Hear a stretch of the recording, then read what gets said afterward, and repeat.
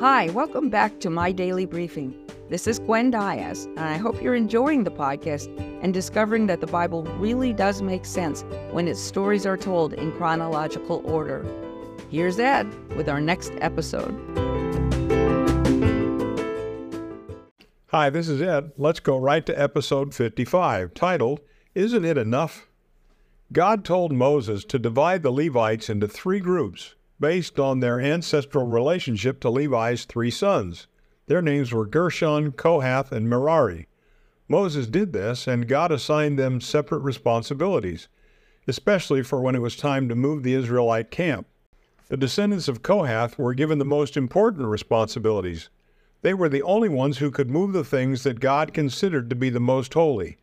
These included the Ark of the Covenant, the table for the showbread, the lampstand, and the altar where the priests burned incense. By the way, Moses and Aaron were in that group. Secondly, the descendants of Gershon were in charge of packing up and carrying the curtains and all the coverings of the tabernacle. And the Merarites were responsible for packing and carrying the framework that held everything up.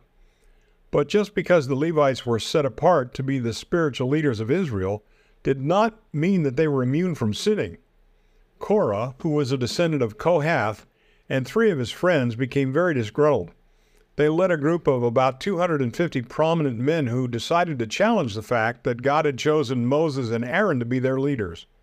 They said, "You have taken your authority too far. We are all holy," they insisted. "What right do you two have to set yourselves up as our leaders?" Well, Moses realized that Korah was jealous of Aaron's position as the high priest. So Moses challenged him. "Isn't it enough," Moses asked, "that the God of Israel has separated you from the rest of the tribes of Israel and asked you to do some of the most important work in his tabernacle? Do you want the job of the priesthood as well?" Moses asked two of the leaders of the rebellion to meet separately with him to try and settle the issue, but they refused.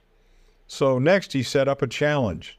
"We will let the Lord show us who he wants to be the high priest," Moses announced.